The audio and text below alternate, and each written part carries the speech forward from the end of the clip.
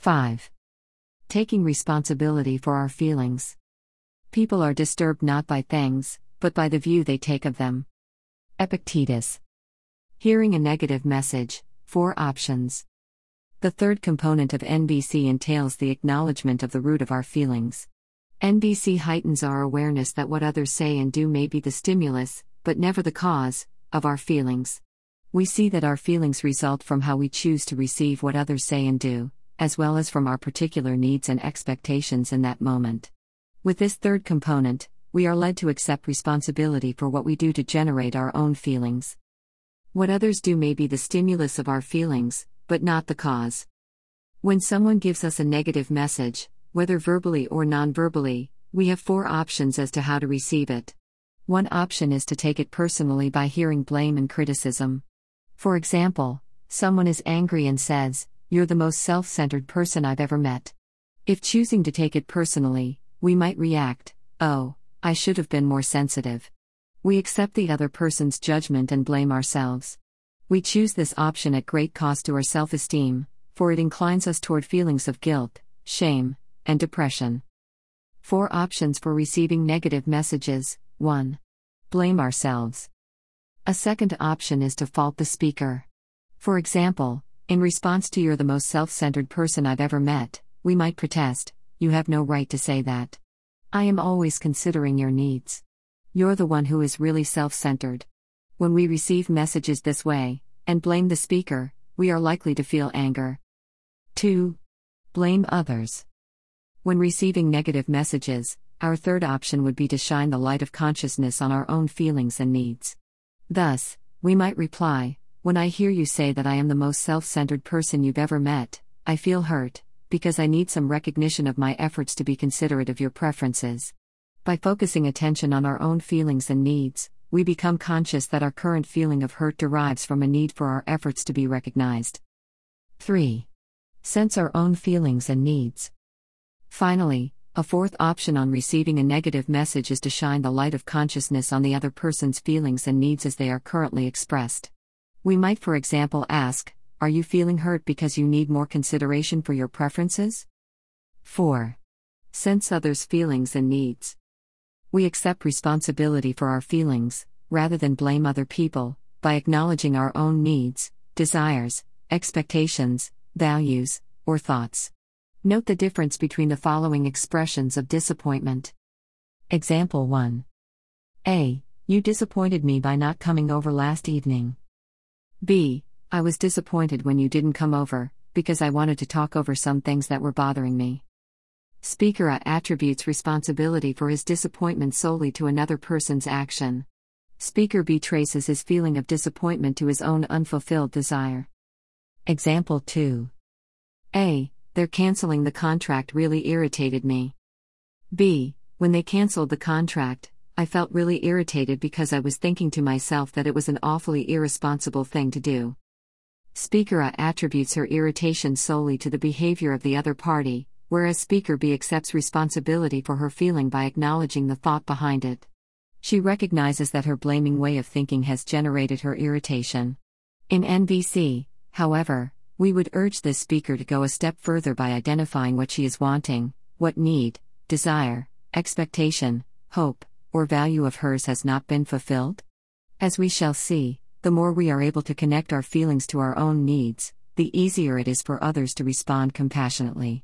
To relate her feelings to what she is wanting, Speaker B might have said, "When they canceled the contract, I felt really irritated because I was hoping for an opportunity to rehire the workers we laid off last year." It is helpful to recognize a number of common speech patterns that tend to mask accountability for our own feelings. Use of impersonal pronouns such as it and that. It really infuriates me when spelling mistakes appear in our public brochures. That bugs me a lot. The use of the expression "I feel," an emotion, because, followed by a person or personal pronoun other than I. I feel hurt because you said you don't love me. I feel angry because the supervisor broke her promise. Statements that mention only the actions of others. When you don't call me on my birthday, I feel hurt. Mommy is disappointed when you don't finish your food.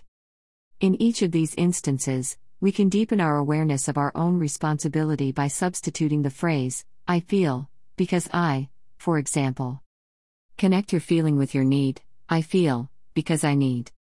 I feel really infuriated when spelling mistakes like that appear in our public brochures, because I want our company to project a professional image.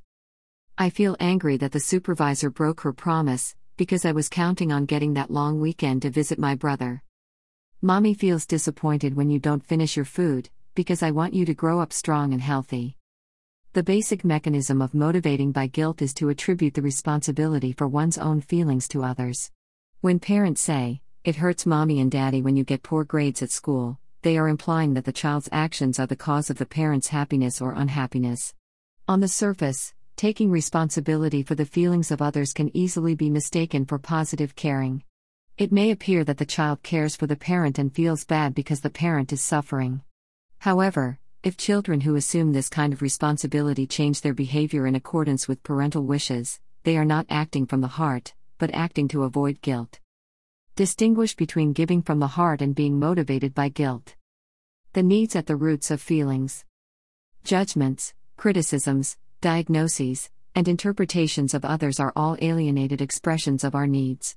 If someone says, "You never understand me," they are really telling us that their need to be understood is not being fulfilled.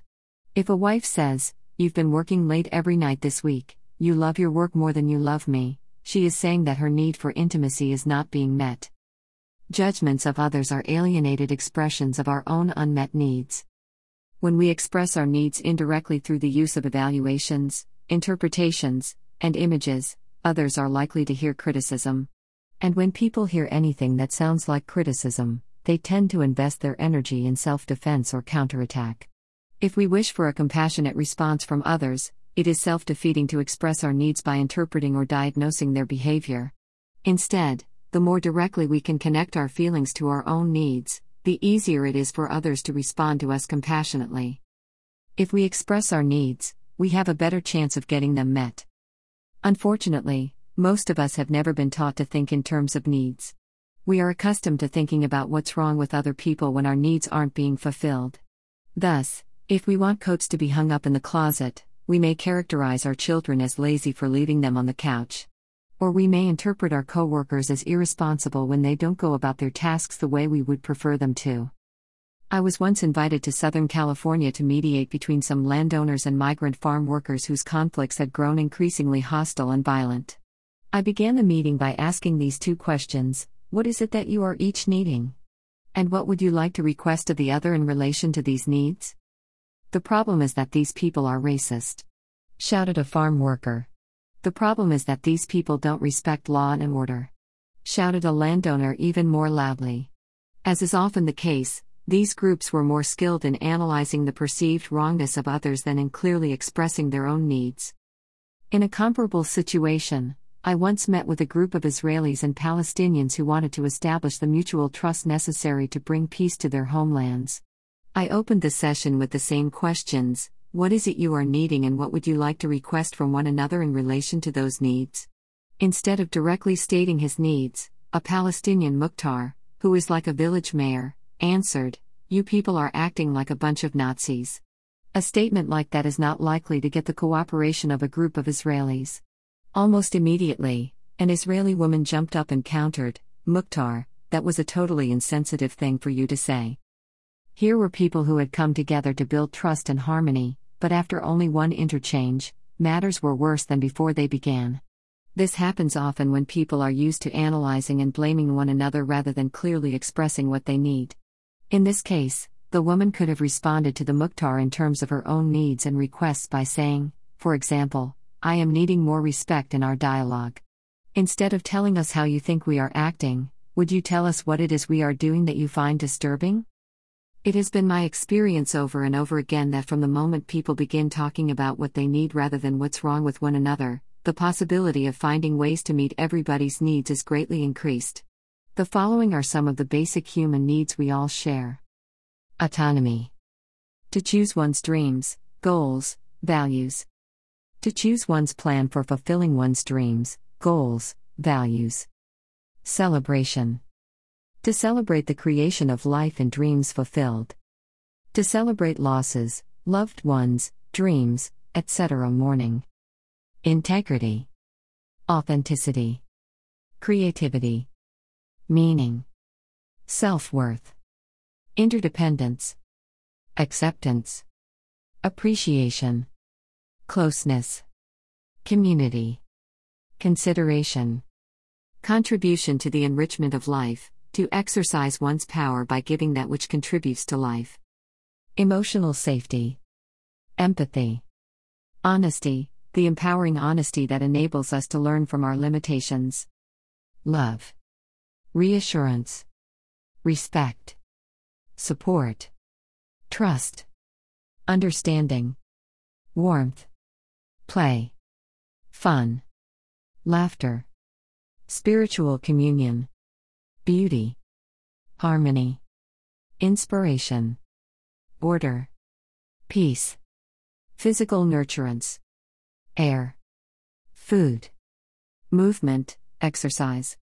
Protection from life-threatening forms of life, viruses, bacteria, insects, predatory animals. Rest.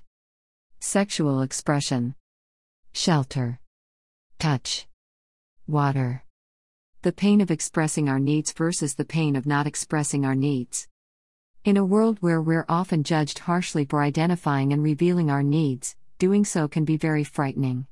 Women, in particular, are susceptible to criticism. For centuries, the image of the loving woman has been associated with sacrifice and the denial of one's own needs to take care of others. Because women are socialized to view the caretaking of others as their highest duty, they often learn to ignore their own needs. At one workshop, we discussed what happens to women who internalize such beliefs. These women, if they ask for what they want, will often do so in a way that both reflects and reinforces the beliefs that they have no genuine right to their needs and that their needs are unimportant. For example, because she is fearful of asking for what she needs, a woman may fail to simply say that she's had a busy day, is feeling tired, and wants some time in the evening to herself. Instead, her words come out sounding like a legal case. You know, I haven't had a moment to myself all day. I ironed all the shirts, did the whole week's laundry, took the dog to the vet, made dinner, packed the lunches, and called all the neighbors about the block meeting. So, imploringly, so how about if you? No. Comes the swift response. Her plaintive request elicits resistance rather than compassion from her listeners. They have difficulty hearing and valuing the needs behind her pleas, and furthermore react negatively to her weak attempt to argue from a position of what she should get or deserves to get from them. In the end, the speaker is again persuaded that her needs don't matter, not realizing that they were expressed in a way unlikely to draw a positive response. My mother was once at a workshop where other women were discussing how frightening it was to be expressing their needs. Suddenly she got up and left the room, and didn't return for a long time. She finally reappeared, looking very pale. In the presence of the group, I asked, "Mother, are you all right?" If we don't value our needs, others may not either. "Yes," she answered, "but I just had a sudden realization that's very hard for me to take in." "What's that?" "I've just become aware that for 36 years, I was angry with your father for not meeting my needs, and now I realize that I never once clearly told him what I needed." My mother's revelation was accurate. Not one time, that I can remember, did she clearly express her needs to my father. She'd hint around and go through all kinds of convolutions, but never would she ask directly for what she needed. We tried to understand why it was so hard for her to have done so. My mother grew up in an economically impoverished family. She recalled asking for things as a child and being admonished by her brothers and sisters, "You shouldn't ask for that. You know we're poor. Do you think you are the only person in the family?" Eventually she grew to fear that asking for what she needed would only lead to disapproval and judgment. She related a childhood anecdote about one of her sisters who had had an appendix operation and afterwards had been given a beautiful little purse by another sister. My mother was 14 at the time. Oh, how she yearned to have an exquisitely beaded purse like her sister's, but she dared not open her mouth. So guess what? She feigned a pain in her side and went the whole way with her story. Her family took her to several doctors. They were unable to produce a diagnosis and so opted for exploratory surgery. It had been a bold gamble on my mother's part, but it worked. She was given an identical little purse.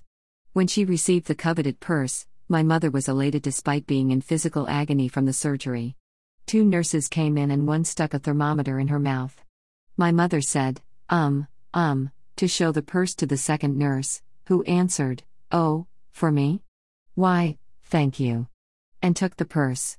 My mother was at a loss, and never figured out how to say, "I didn't mean to give it to you. Please return it to me."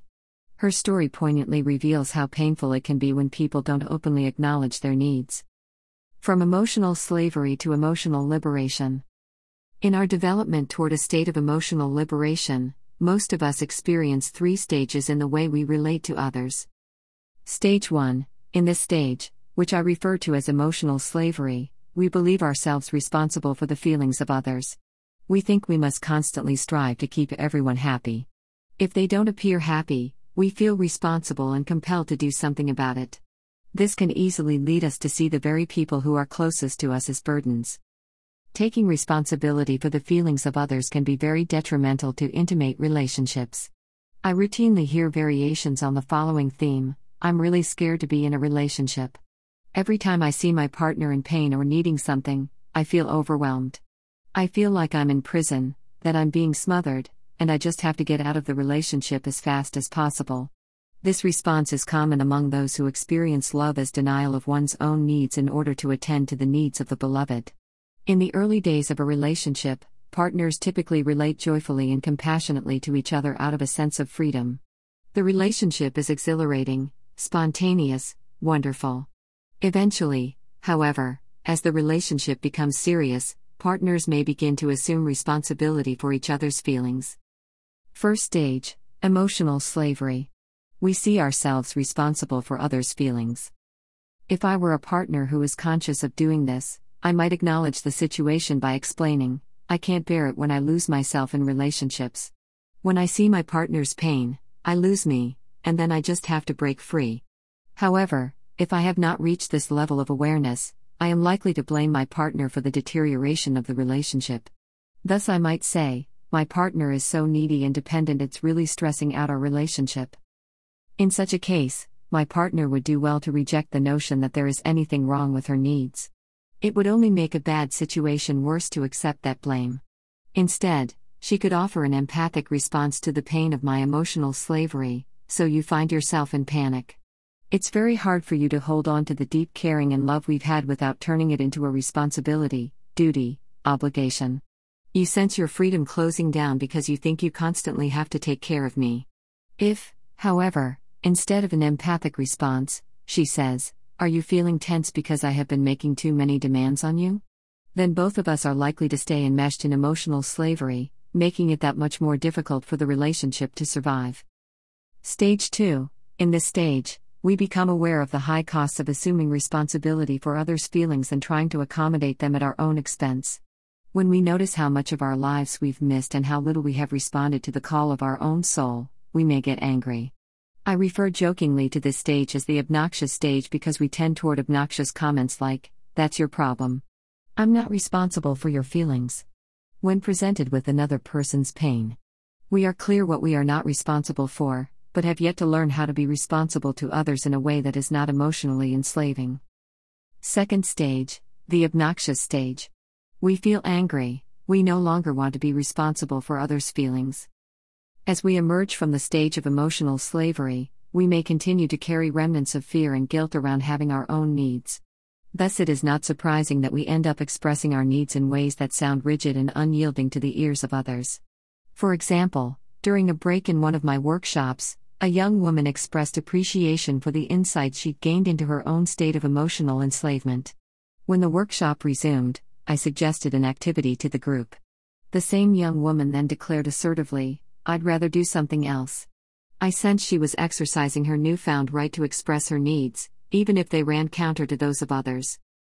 To encourage her to sort out what she wanted, I asked, "Do you want to do something else even if it conflicts with my needs?" She thought for a moment, and then stammered, "Yes. No." Her confusion reflects how, in the obnoxious stage, we have yet to grasp that emotional liberation entails more than simply asserting our own needs. I recall an incident during my daughter Marla's passage toward emotional liberation. She had always been the perfect little girl who denied her own needs to comply with the wishes of others. When I became aware of how frequently she suppressed her own desires in order to please others, I talked to her about how I'd enjoy hearing her express her needs more often. When we first broached the subject, Marla cried. "But, Daddy, I don't want to disappoint anybody." She protested helplessly. I tried to show Marla how her honesty would be a gift more precious to others than accommodating them to prevent their upset. I also clarified ways she could empathize with people when they were upset without taking responsibility for their feelings. A short time later, I saw evidence that my daughter was beginning to express her needs more openly. A call came from her school principal, apparently disturbed by a communication he'd had with Marla, who had arrived at school wearing overalls. "Marla," he'd said, "young women do not dress this way." To which Marla had responded, "Bug off." Hearing this was cause for celebration. Marla had graduated from emotional slavery to obnoxiousness. She was learning to express her needs and risk dealing with the displeasure of others. Surely she had yet to assert her needs comfortably and in a way that respected the needs of others, but I trusted this would occur in time.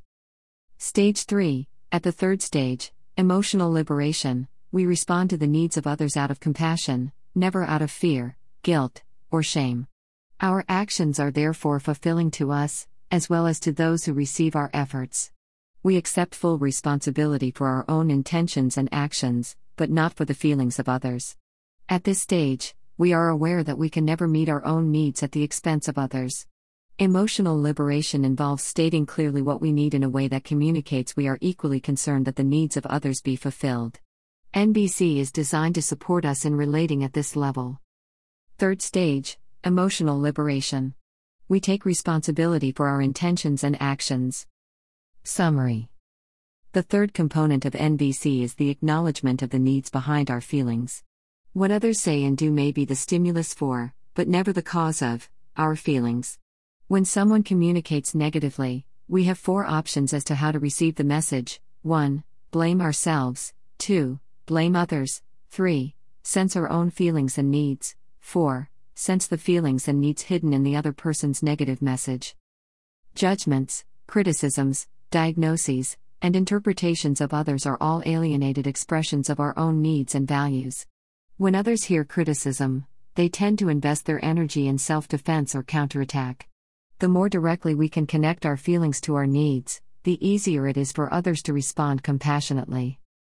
In a world where we are often harshly judged for identifying and revealing our needs, doing so can be very frightening, especially for women who are socialized to ignore their own needs while caring for others. In the course of developing emotional responsibility, most of us experience 3 stages. 1. Emotional slavery, believing ourselves responsible for the feelings of others. 2. The obnoxious stage in which we refuse to admit to caring what anyone else feels or needs. And 3. Emotional liberation, in which we accept full responsibility for our own feelings but not the feelings of others, while being aware that we can never meet our own needs at the expense of others. NBC in action. Bring back the stigma of illegitimacy. A student of nonviolent communication volunteering at a food bank was shocked when an elderly coworker burst out from behind a newspaper, "What we need to do in this country is bring back the stigma of illegitimacy." The student's habitual reaction to this kind of statement would have been to say nothing, to judge the other severely but silently, and eventually to process her own feelings safely away from the scene. This time, she remembered she had the option of listening for the feelings and needs behind the words that had shocked her. Student, first checking out her guess as to what the coworker was observing. "Are you reading something about teenage pregnancies in the paper?" Coworker, "Yes, it's unbelievable how many of them are doing it." Student, now listening for the coworker's feeling, and what unmet need might be giving rise to this feeling. "Are you feeling alarmed because you'd like kids to have stable families?" Coworker, "Of course. Do you know, my father would have killed me if I had done anything like that." Student, "So you're remembering how it was for the girls in your generation who got pregnant?" Coworker, "Sure thing. We knew what would happen to us if we got pregnant. We were scared about it all the time, not like these girls nowadays." Student, "Are you annoyed that there is no fear of punishment for the girls who get pregnant these days?" Coworker, "Well, at least fear and punishment worked. It says here that there are girls sleeping around with different men just so they can get pregnant. That's right. They have babies and the rest of us in society pay for it. The student of NBC heard two different feelings in this statement: astonishment that girls would deliberately get pregnant, and annoyance that taxpayers end up paying for children born in this way. She chose which feeling to empathize with. Student: are you astonished to realize that people are getting pregnant these days without any consideration for reputation, consequences, financial stability, all the things you used to consider? Coworker: yeah, and guess who ends up paying for it? The coworker, probably feeling heard around her astonishment, moved on to her other feeling, that of annoyance. As often happens when there is a mixture of feelings present, the speaker will return to those that have not received empathic attention. It is not necessary for the listener to reflect back a complex mixture of feelings all at once. The flow of compassion will continue as each feeling comes up again in its turn. Student: sounds like you're exasperated because you'd like your tax money to be used for other purposes. Is that so? Coworker: certainly is. Do you know that my son and his wife want a second child and they can't have one, even though they have 2 jobs, because it costs so much? Student: I guess you're sad about that? You'd probably love to have a second grandchild. Coworker: yes, and it's not just for me that it would make a difference. Student: and for your son to have the family he wants. Even though the student guessed only partially correctly, she did not interrupt the flow of empathy, instead allowing the coworker to continue and realize another concern. Coworker: yes, I think it's sad to be a single child too. Student: oh, I see, you'd like for Katie to have a little brother? Coworker: that would be nice. At this point, the student sensed a release in her coworker. A moment of silence elapsed. She felt surprised to discover that, while she still wanted to express her own views, her urgency and tension had dissipated because she no longer felt adversarial. She understood the feelings and needs behind her coworker's statements and no longer felt that the two of them were worlds apart. Student: expressing herself in NVC, and using all 4 parts of the process: observation, O, feeling, F, need, N, request, R. You know, when you first said that we should bring back the stigma of illegitimacy, O, I got really scared, F, because it really matters to me that all of us here share a deep caring for people needing help, N. Some of the people coming here for food are teenage parents, O, and I want to make sure they feel welcome, N. Would you mind telling me how you feel when you see Dashiell, or Amy and her boyfriend, walking in? R. The dialogue continued with several more exchanges until the woman got the reassurance she needed that her coworker did indeed offer caring and respectful help to unmarried teen clients. Even more importantly, what the woman gained was a new experience in expressing disagreement in a way that met her needs for honesty and mutual respect. In the meantime, the coworker left satisfied that her concerns around teen pregnancy had been fully heard. Both parties felt understood, and their relationship benefited from their having shared their understanding and differences without hostility. In the absence of NVC, their relationship might have begun to deteriorate from this moment, and the work they both wanted to do in common, helping people, might have suffered. Exercise 3. Acknowledging needs. To practice identifying needs, please circle the number in front of each statement where the speaker is acknowledging responsibility for his or her feelings. You irritate me when you leave company documents on the conference room floor. I feel angry when you say that, because I am wanting respect and I hear your words as an insult. I feel frustrated when you come late. I'm sad that you won't be coming for dinner because I was hoping we could spend the evening together. I feel disappointed because you said you would do it and you didn't. I'm discouraged because I would have liked to have progressed further in my work by now. Little things people say sometimes hurt me. I feel happy that you received that award. I feel scared when you raise your voice. I am grateful that you offered me a ride because I was needing to get home before my children arrive. Here are my responses for exercise 3. If you circled this number, we're not in agreement. To me, the statement implies that the other person's behavior is solely responsible for the speaker's feelings. It doesn't reveal the needs or thoughts that are contributing to the speaker's feelings. To do so, the speaker might have said, I'm irritated when you leave company documents on the conference room floor, because I want our documents to be safely stored and accessible. If you circled this number, we're in agreement that the speaker is acknowledging responsibility for his or her feelings. If you circled this number, we're not in agreement. To express the needs or thoughts underlying his or her feelings, the speaker might have said, "I feel frustrated when you come late because I was hoping we'd be able to get some front row seats." If you circled this number, we're in agreement that the speaker is acknowledging responsibility for his or her feelings. If you circled this number, we're not in agreement. To express the needs and thoughts underlying his or her feelings, the speaker might have said, "When you said you'd do it and then didn't, I felt disappointed because I want to be able to rely upon your words." If you circled this number, we're in agreement that the speaker is acknowledging responsibility for his or her feelings. If you circled this number, we're not in agreement. To express the needs and thoughts underlying his or her feelings, the speaker might have said, "Sometimes when people say little things, I feel hurt because I want to be appreciated, not criticized." If you circled this number, we're not in agreement.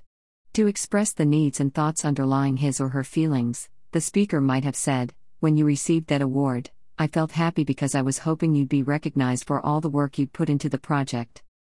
If you circled this number, we're not in agreement. To express the needs and thoughts underlying his or her feelings, the speaker might have said, "When you raise your voice, I feel scared because I'm telling myself someone might get hurt here, and I need to know that we're all safe." If you circled this number, we're in agreement that the speaker is acknowledging responsibility for his or her feelings. 6. Requesting that which would enrich life. We have now covered the first three components of NVC, which address what we are observing, feeling, and needing. We have learned to do this without criticizing, analyzing, blaming, or diagnosing others, and in a way likely to inspire compassion. The fourth and final component of this process addresses what we would like to request of others in order to enrich life for us. When our needs are not being fulfilled, we follow the expression of what we are observing, feeling, and needing with a specific request. We ask for actions that might fulfill our needs. How do we express our requests so that others are more willing to respond compassionately to our needs? Using positive action language. First of all, we express what we are requesting rather than what we are not requesting. How do you do a don't? Goes a line of a children's song by my colleague Ruth Biebermeyer, "All I know is I feel won't when I'm told to do a don't." These lyrics reveal two problems commonly encountered when requests are worded in the negative. People are often confused as to what is actually being requested, and furthermore, negative requests are likely to provoke resistance. Use positive language when making requests. A woman at a workshop, frustrated that her husband was spending so much time at work, described how her request had backfired. "I asked him not to spend so much time at work." 3 weeks later, he responded by announcing that he'd signed up for a golf tournament.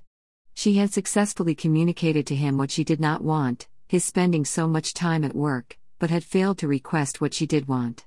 Encouraged to reword her request, she thought a minute and said, "I wish I had told him that I would like him to spend at least one evening a week at home with the children and me." During the Vietnam War, I was asked to debate the war issue on television with a man whose position differed from mine. The show was videotaped, so I was able to watch it at home that evening. When I saw myself on the screen communicating in ways I didn't want to be communicating, I felt very upset. If I'm ever in another discussion, I told myself, I am determined not to do what I did on that program. I'm not going to be defensive. I'm not going to let them make a fool of me. Notice how I spoke to myself in terms of what I didn't want to do rather than in terms of what I did want to do. A chance to redeem myself came the very next week when I was invited to continue the debate on the same program. All the way to the studio, I repeated to myself all the things I didn't want to do. As soon as the program started, the man launched off in exactly the same way he had a week earlier. For about 10 seconds after he'd finished talking, I managed not to communicate in the ways I had been reminding myself. In fact, I said nothing. I just sat there. As soon as I opened my mouth, however, I found words tumbling out in all the ways I had been so determined to avoid. It was a painful lesson about what can happen when I only identify what I don't want to do, without clarifying what I do want to do. I was once invited to work with some high school students who suffered a long litany of grievances against their principal. They regarded the principal as racist, and searched for ways to get even with him. A minister who worked closely with the young people became deeply concerned over the prospect of violence. Out of respect for the minister, the students agreed to meet with me. They began by describing what they saw as discrimination on the part of the principal. After listening to several of their charges, I suggested that they proceed by clarifying what they wanted from the principal. "What good would that do?" scoffed one student in disgust. "We already went to him to tell him what we wanted. His answer to us was, 'Get out of here. I don't need you people telling me what to do.'" I asked the students what they had requested of the principal. They recalled saying to him that they didn't want him telling them how to wear their hair. I suggested that they might have received a more cooperative response if they had expressed what they did, rather than what they did not want. They had then informed the principal that they wanted to be treated with fairness, at which he had become defensive, vociferously denying ever having been unfair. I ventured to guess that the principal would have responded more favorably if they had asked for specific actions rather than vague behavior like fair treatment. Working together, we found ways to express their requests in positive action language. At the end of the meeting, the students had clarified 38 actions they wanted the principal to take, including "We'd like you to agree to Black student representation on decisions made about dress code," and "We'd like you to refer to us as Black students and not you people." The following day, the students presented their request to the principal using the positive action language we had practiced. That evening I received an elated phone call from them. Their principal had agreed to all 38 requests. In addition to using positive language, we also want to word our requests in the form of concrete actions that others can undertake and to avoid vague, abstract, or ambiguous phrasing. A cartoon depicts a man who has fallen into a lake. As he struggles to swim, he shouts to his dog on shore, "Lassie, get help." In the next frame, the dog is lying on a psychiatrist's couch. We all know how opinions vary as to what constitutes help. Some members of my family, when asked to help with the dishes, think help means supervision. A couple in distress attending a workshop provides an additional illustration of how nonspecific language can hamper understanding and communication. "I want you to let me be me," the woman declared to her husband. "I do," he retorted. "No, you don't," she insisted. Asked to express herself in positive action language, the woman replied, "I want you to give me the freedom to grow and be myself." Such a statement, however, is just as vague and likely to provoke a defensive response. She struggled to formulate her request clearly, and then admitted, "It's kind of awkward, but if I were to be precise, I guess what I want is for you to smile and say that anything I do is okay." Often, the use of vague and abstract language can mask oppressive interpersonal games. Making requests in clear, positive, concrete action language reveals what we really want. A similar lack of clarity occurred between a father and his 15-year-old son when they came in for counseling. "All I want is for you to start showing a little responsibility," claimed the father. "Is that asking too much?" I suggested that he specify what it would take for his son to demonstrate the responsibility he was seeking. After a discussion on how to clarify his request, the father responded sheepishly, "Well, it doesn't sound so good, but when I say that I want responsibility, what I really mean is that I want him to do what I ask, without question, to jump when I say jump, and to smile while doing it." He then agreed with me that if his son were to actually behave this way, it would demonstrate obedience rather than responsibility. Like this father, we often use vague and abstract language to indicate how we want other people to feel or be without naming a concrete action they could take to reach that state. For example, an employer makes a genuine effort to invite feedback, telling the employees, "I want you to feel free to express yourself around me." The statement communicates the employer's desire for the employees to feel free, but not what they could do in order to feel this way. Instead, the employer could use positive action language to make a request, "I'd like you to tell me what I might do to make it easier for you to feel free to express yourselves around me." Vague language contributes to internal confusion. Depression is the reward we get for being good. As a final illustration of how the use of vague language contributes to internal confusion, I would like to present the conversation that I would invariably have during my practice as a clinical psychologist with the many clients who came to me with complaints of depression. After I empathized with the depth of feeling that a client had just expressed, our exchanges would typically proceed in the following manner. MBR, what are you wanting that you are not receiving? Client, I don't know what I want. MBR, I guess that you would say that. Client, why? MBR, my theory is that we get depressed because we're not getting what we want, and we're not getting what we want because we have never been taught to get what we want. Instead, we've been taught to be good little boys and girls and good mothers and fathers. If we're going to be one of those good things, better get used to being depressed. Depression is the reward we get for being good. But, if you want to feel better, I'd like you to clarify what you would like people to do to make life more wonderful for you. Client: I just want someone to love me. That's hardly unreasonable, is it? MBR: it's a good start. Now I'd like you to clarify what you would like people to do that would fulfill your need to be loved. For example, what could I do right now? Client: oh, you know. MBR: I'm not sure I do. I'd like you to tell me what you would like me, or others, to do to give you the love you're looking for. Client: that's hard. MBR: yes, it can be difficult to make clear requests. But think how hard it will be for others to respond to our request if we're not even clear what it is. Client: I'm starting to get clear what I want from others to fulfill my need for love, but it's embarrassing. MBR: yes, very often it is embarrassing. So what would you like for me or others to do? Client: if I really reflect upon what I'm requesting when I ask to be loved, I suppose I want you to guess what I want before I'm even aware of it. And then I want you to always do it. MBR: I'm grateful for your clarity. I hope you can see how you are not likely to find someone who can fulfill your need for love if that's what it takes. Very often, my clients were able to see how the lack of awareness of what they wanted from others had contributed significantly to their frustrations and depression. Making requests consciously.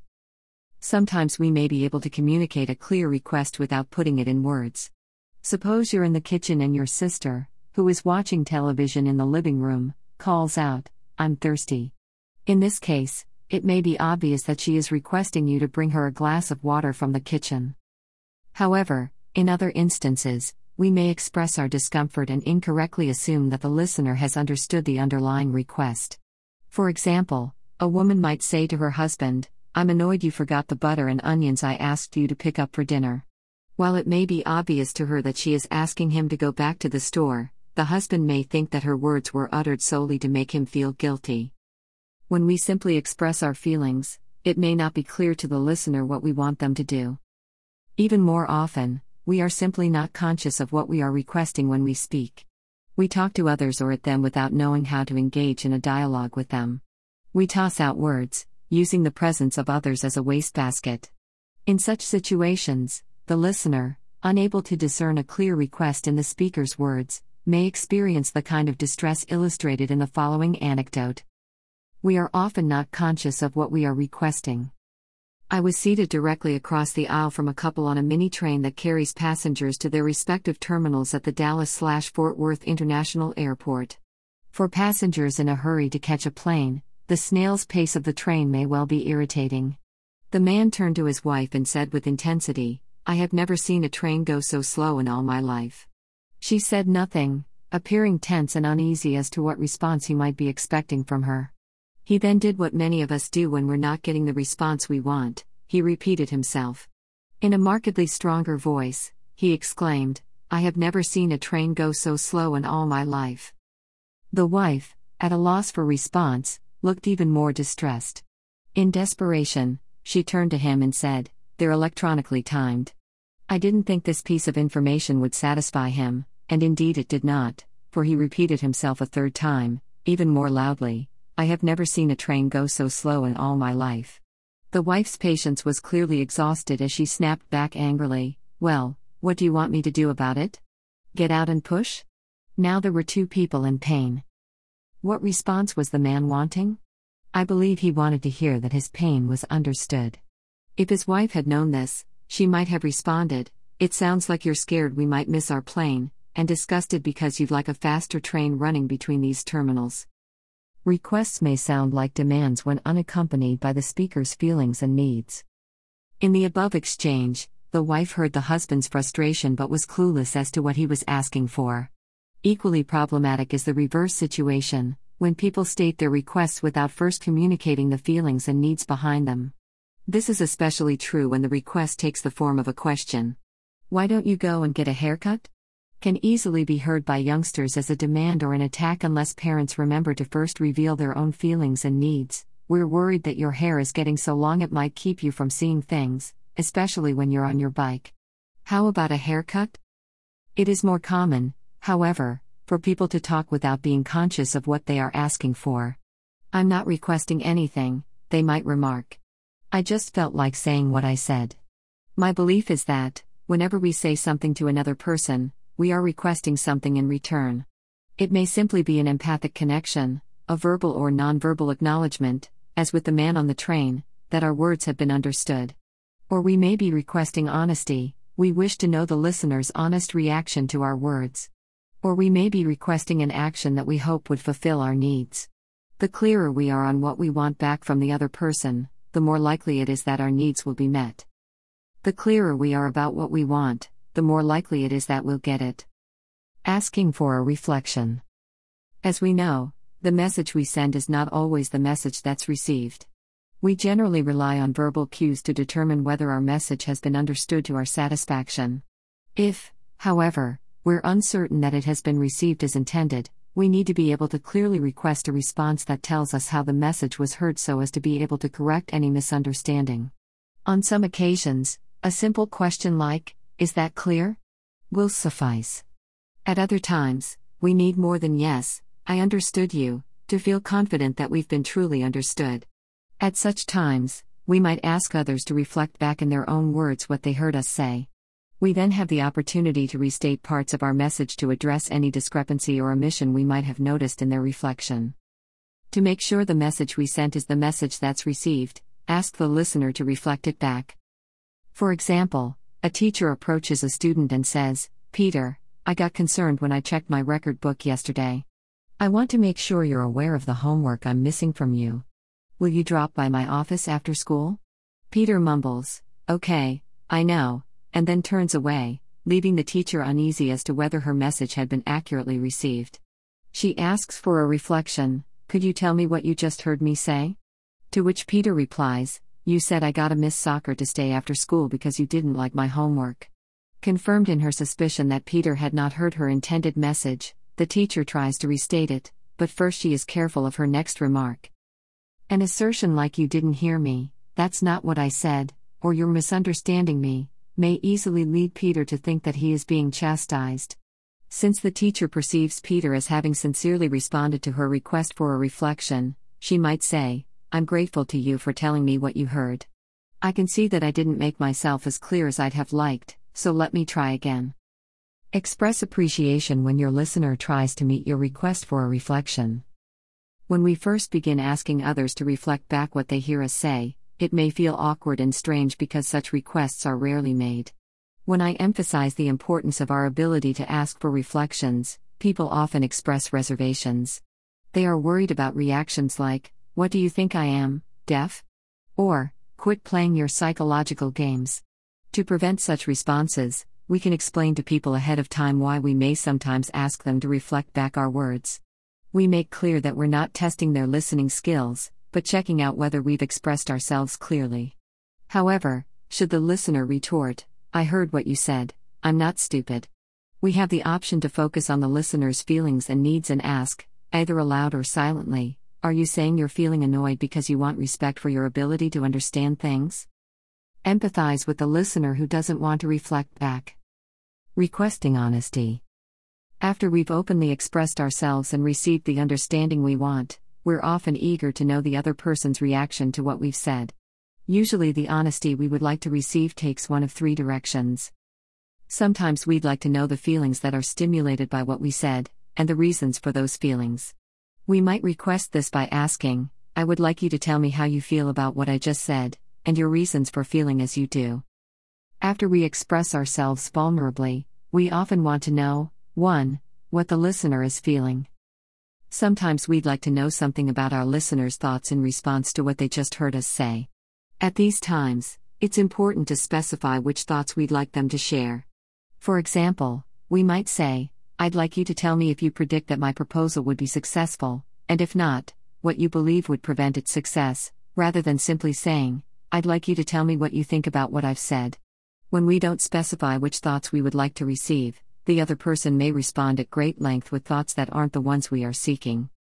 2. What the listener is thinking. Or, sometimes we'd like to know whether the person is willing to take certain actions that we've recommended. Such a request may sound like this: I'd like you to tell me if you would be willing to postpone our meeting for 1 week. 3. Whether the listener would be willing to take a particular action. The use of NVC requires that we be conscious of the specific form of honesty we would like to receive, and to make that request for honesty in concrete language. Making requests of a group. It is especially important when we are addressing a group to be clear about the kind of understanding or honesty we want back after we've expressed ourselves. When we are not clear about the response we'd like, we may initiate unproductive conversations that end up satisfying no one's needs. I've been invited from time to time to work with groups of citizens concerned about racism in their communities. One issue that frequently arises among these groups is that their meetings are tedious and fruitless. This lack of productivity is very costly for group members, who often expend limited resources to arrange for transportation and child care in order to attend meetings. Frustrated by prolonged discussions that yield little direction, many members quit the groups, declaring meetings a waste of time. Furthermore, the institutional changes they are striving to make are not usually ones that occur quickly or easily. For all these reasons, when such groups do meet, it's important that they make good use of their time together. I knew members of one such group that had been organized to effect change in the local school system. It was their belief that various elements in the school system discriminated against students on the basis of race. Because their meetings were unproductive and the group was losing members, they invited me to observe their discussions. I suggested that they conduct their meeting as usual, and that I would let them know if I saw any ways NVC might help. One man began the meeting by calling the group's attention to a recent newspaper article in which a minority mother had raised complaints and concerns regarding the principal's treatment of her daughter. A woman responded by sharing a situation that had occurred to her when she was a student at the same school. One by one, each member then related a similar personal experience. After 20 minutes, I asked the group if their needs were being met by the current discussion. Not one person said yes. This is what happens all the time in these meetings. Huffed one man, I have better things to do with my time than sit around listening to the same old bullshit. I then addressed the man who had initiated the discussion. Can you tell me, when you brought up the newspaper article, what response you were wanting from the group? I thought it was interesting, he replied. I explained that I was asking what response he wanted from the group, rather than what he thought about the article. He pondered a while and then conceded, I'm not sure what I wanted.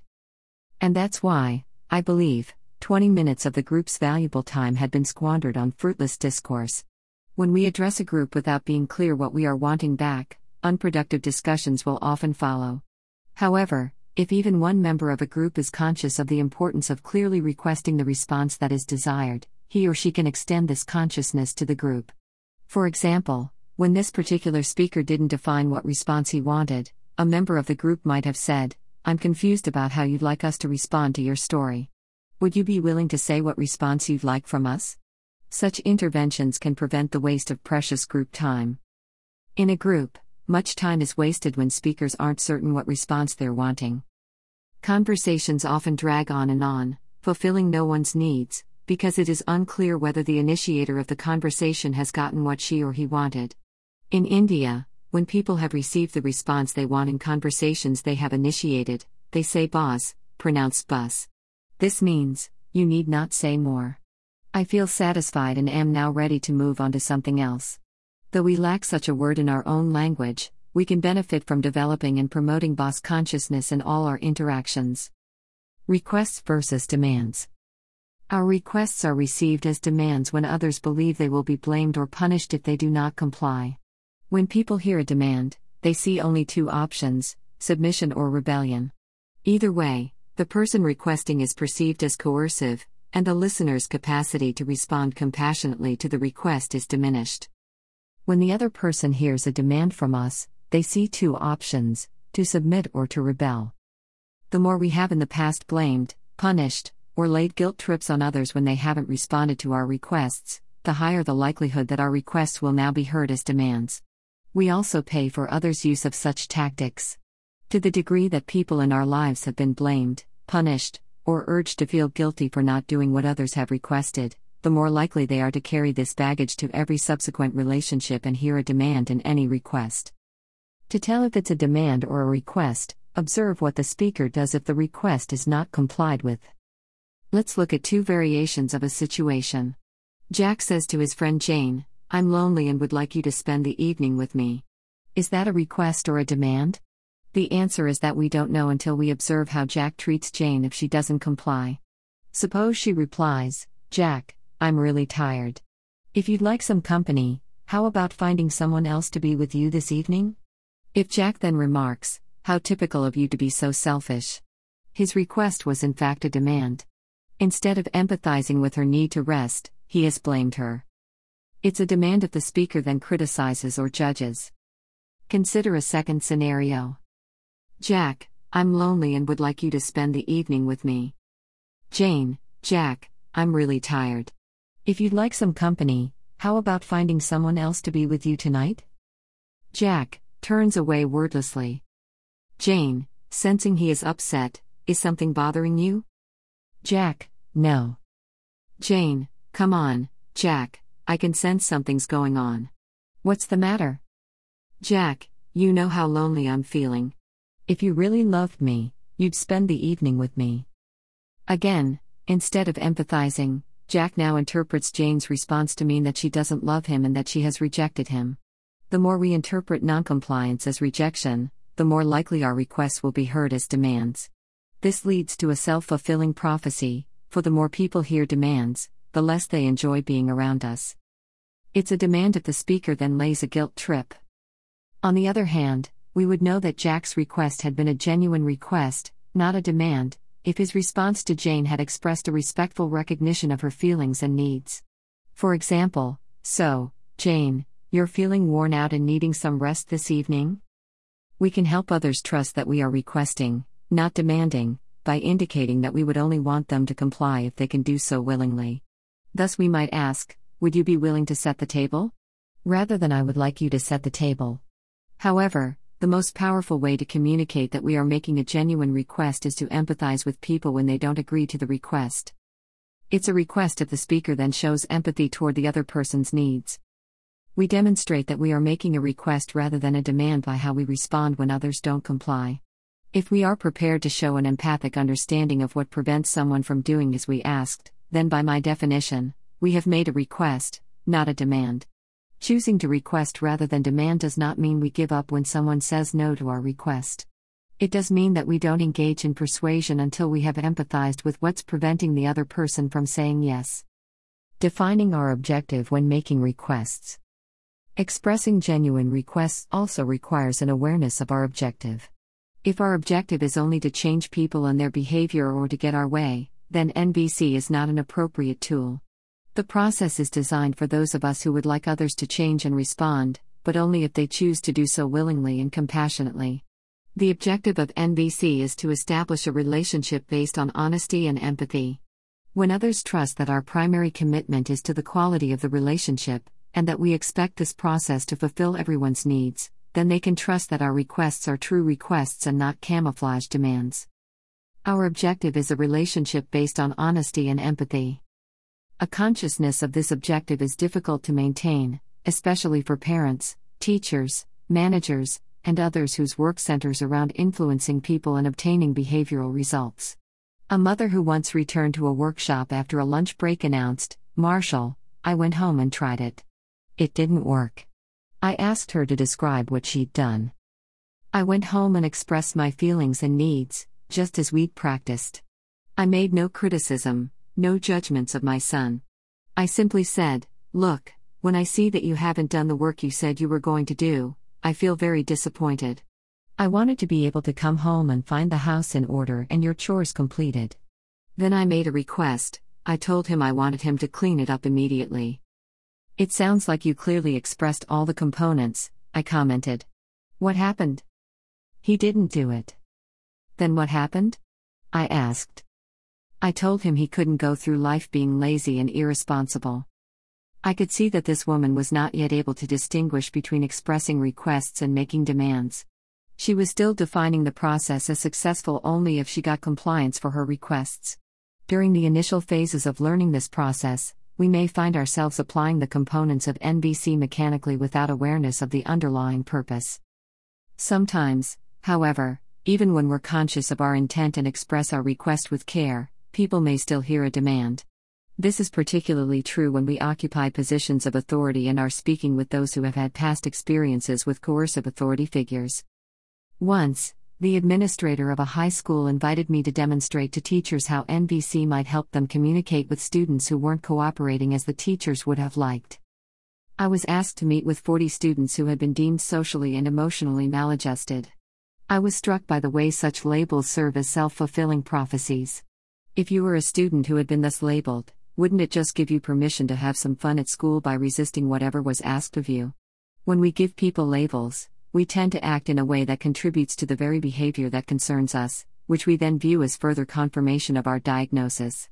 Since these students knew they had been classified as socially and emotionally maladjusted, I wasn't surprised that when I walked in, most of them were hanging out the window hollering obscenities at their friends in the courtyard below.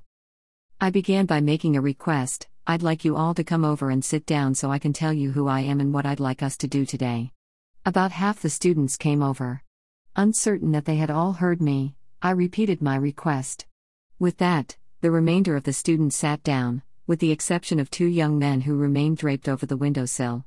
Unfortunately for me, these 2 were the biggest students in the class. "Excuse me," I addressed them, "would one of you 2 gentlemen tell me what you heard me say?" One of them turned toward me and snorted, "Yeah, you said we had to go over there and sit down." I thought to myself, oh, he's heard my request as a demand. Out loud I said, "Sir, I've learned always to say sir to people with biceps like his, especially when one of them sports a tattoo. Would you be willing to tell me how I could have let you know what I was wanting so that it wouldn't sound like I was bossing you around?" Huh? Having been conditioned to expect demands from authorities, he was not used to my different approach. "How can I let you know what I'm wanting from you so it doesn't sound like I don't care about what you'd like?" I repeated. He hesitated for a moment and shrugged, "I don't know. What's going on between you and me right now is a good example of what I was wanting us to talk about today. I believe people can enjoy each other a lot better if they can say what they would like without bossing others around. When I tell you what I'd like, I'm not saying that you have to do it or I'll try to make your life miserable. I don't know how to say that in a way that you can trust." To my relief, this seemed to make sense to the young man who, together with his friend, sauntered over to join the group. In certain situations, such as this one, it may take a while for our requests to be clearly seen for what they are. When making a request, it is also helpful to scan our minds for the sort of thoughts that automatically transform requests into demands. He should be cleaning up after himself. She's supposed to do what I ask. I deserve to get a raise. I'm justified in having them stay later. I have a right to more time off. When we frame our needs with these thoughts, we are bound to judge others when they don't do as we request. I had these self-righteous thoughts in my mind once when my younger son was not taking out the garbage. When we were dividing the household chores, he had agreed to this task, but every day we would have another struggle about getting the garbage out. Every day I would remind him, "This is your job," and we all have jobs with the sole objective of getting him to take out the garbage. Finally, one night I listened more closely to what he'd been telling me all along about why the garbage wasn't going out. I wrote the following song after that evening's discussion. After my son felt my empathy for his position, he began taking out the garbage without any further reminder from me. If I clearly understand, you intend no demand. I'll usually respond when you call. But if you come across like a high and mighty boss, you'll feel like you ran into a wall. And when you remind me so piously about all those things you've done for me, you'd better get ready. Here comes another bout. Then you can shout. You can spit, moan, groan, and throw a fit. I still won't take the garbage out.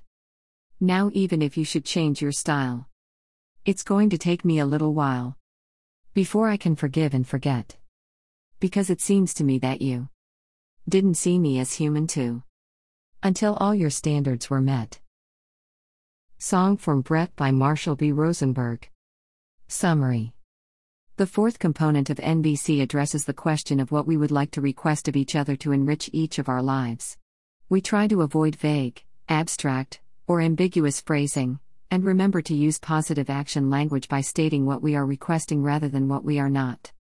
Each time we speak, the clearer we are about what we want back, the more likely we are to get it.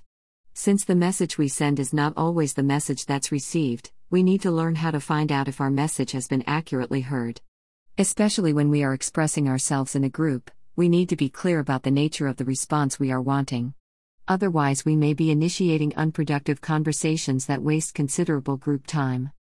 Requests are received as demands when listeners believe that they will be blamed or punished if they do not comply. We can help others trust that we are requesting, not demanding, by indicating our desire for them to comply only if they can do so willingly. The objective of NVC is not to change people and their behavior in order to get our way. It is to establish relationships based on honesty and empathy that will eventually fulfill everyone's needs.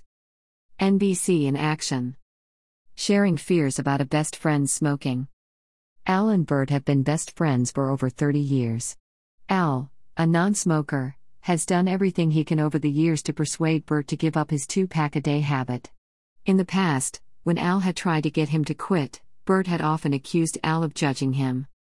Aware during the past year of the increasing severity of his friend's hacking cough, Al finds himself bursting out one day with all the energy and life that had been buried in his unexpressed anger and fear. Al, Bert, I know we've talked about this a dozen times, but listen. I'm scared your damn cigarettes are going to kill you. You're my best friend, and I want you around for as long as I can have you. Please don't think I'm judging you. I'm not, I'm just really worried. Bert, no. I hear your concern. We've been friends for a long time. Al, making a request, would you be willing to quit? Bert, I wish I could. Al, listening for the feelings and needs preventing Bert from agreeing to the request, are you scared to try because you don't want to fail? Bert, yeah, you know how many times I've tried before. I know people think less of me for not being able to quit. Al, guessing at what Bert might want to request, I don't think less of you. And if you tried and failed again, I still wouldn't. I just wish you'd try. Bert, thanks. But you're not the only one. It's everyone, you can see it in their eyes, they think you're a failure. Al, empathizing with Bert's feeling, is it kind of overwhelming to worry about what others might think, when just quitting is hard enough? Bert, I really hate the idea that I might be addicted, that I have something that I just can't control. Al's eyes connect with Bert's, he nods his head. Al's interest and attention to Bert's deep feelings and needs are revealed through his eyes and the silence that follows. Bert, I don't even like smoking anymore. It's like you're a pariah if you do it in public. It's embarrassing. Al, continuing to empathize, it sounds like you'd really like to quit, but are scared you might fail, and how that would be for your self-image and confidence.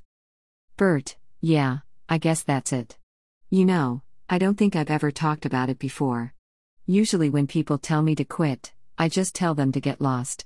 I'd like to quit, but I don't want all that pressure from people. Al, I wouldn't want to pressure you. I don't know if I could reassure you about your fears around not succeeding, but I sure would like to support you in any way I can. That is, if you want me to. Bert, yes, I do. I'm really touched by your concern and willingness. But, suppose I'm not ready to try yet, is that okay with you too? Al, of course, Bert, I'll still like you as much. It's just that I want to like you for longer. Because Al's request was a genuine request, not a demand, he maintained awareness of his commitment to the quality of the relationship, regardless of Bert's response. He expressed this awareness and his respect for Bert's need for autonomy through his words, I'll still like you, while simultaneously expressing his own need to like you for longer. Bert, well, then, maybe I will try again, but don't tell anyone else, okay? Al, sure, you decide when you're ready, I won't be mentioning it to anybody. Exercise 4. Expressing requests. To see whether we're in agreement about the clear expression of requests, circle the number in front of each of the following statements in which the speaker is clearly requesting that a specific action be taken. I want you to understand me. I'd like you to tell me one thing that I did that you appreciate. I'd like you to feel more confidence in yourself. I want you to stop drinking. I'd like you to let me be me. I'd like you to be honest with me about yesterday's meeting. I would like you to drive at or below the speed limit. I'd like to get to know you better. I would like you to show respect for my privacy. I'd like you to prepare supper more often. Here are my responses for exercise 4. If you circled this number, we're not in agreement. To me, the word understand does not clearly express a request for a specific action. A request for a specific action might be, I want you to tell me what you heard me say. If you circled this number, we're in agreement that the speaker is clearly requesting a specific action. If you circled this number, we're not in agreement. To me, the words feel more confidence do not clearly express a request for a specific action. A request for a specific action might be, I'd like you to take a course in assertiveness training, which I believe would increase your self-confidence. 4. If you circled this number, we're not in agreement. To me, the words stop drinking do not express what the speaker wants, but rather what he or she doesn't want. A request for a specific action might be, I want you to tell me what needs of yours are met by drinking, and to discuss with me other ways of meeting those needs. If you circled this number, we're not in agreement. To me, the words let me be me do not clearly express a request for a specific action. A request for a specific action might be, I want you to tell me you won't leave our relationship, even if I do some things that you don't like. If you circled this number, we're not in agreement. To me, the words be honest with me do not clearly express a request for a specific action. A request for a specific action might be, I want you to tell me how you feel about what I did and what you'd like me to do differently. If you circled this number, we're in agreement that the speaker is clearly requesting a specific action. If you circled this number, we're not in agreement. To me, the words get to know you better do not clearly express a request for a specific action. A request for a specific action might be, I'd like you to tell me if you would be willing to meet for lunch once a week. If you circled this number, we're not in agreement. To me, the words show respect for my privacy do not clearly express a request for a specific action. A request for a specific action might be, I'd like you to agree to knock before you enter my office. If you circled this number, we're not in agreement. To me, the words more often do not clearly express a request for a specific action. A request for a specific action might be, I'd like you to prepare supper every Monday night.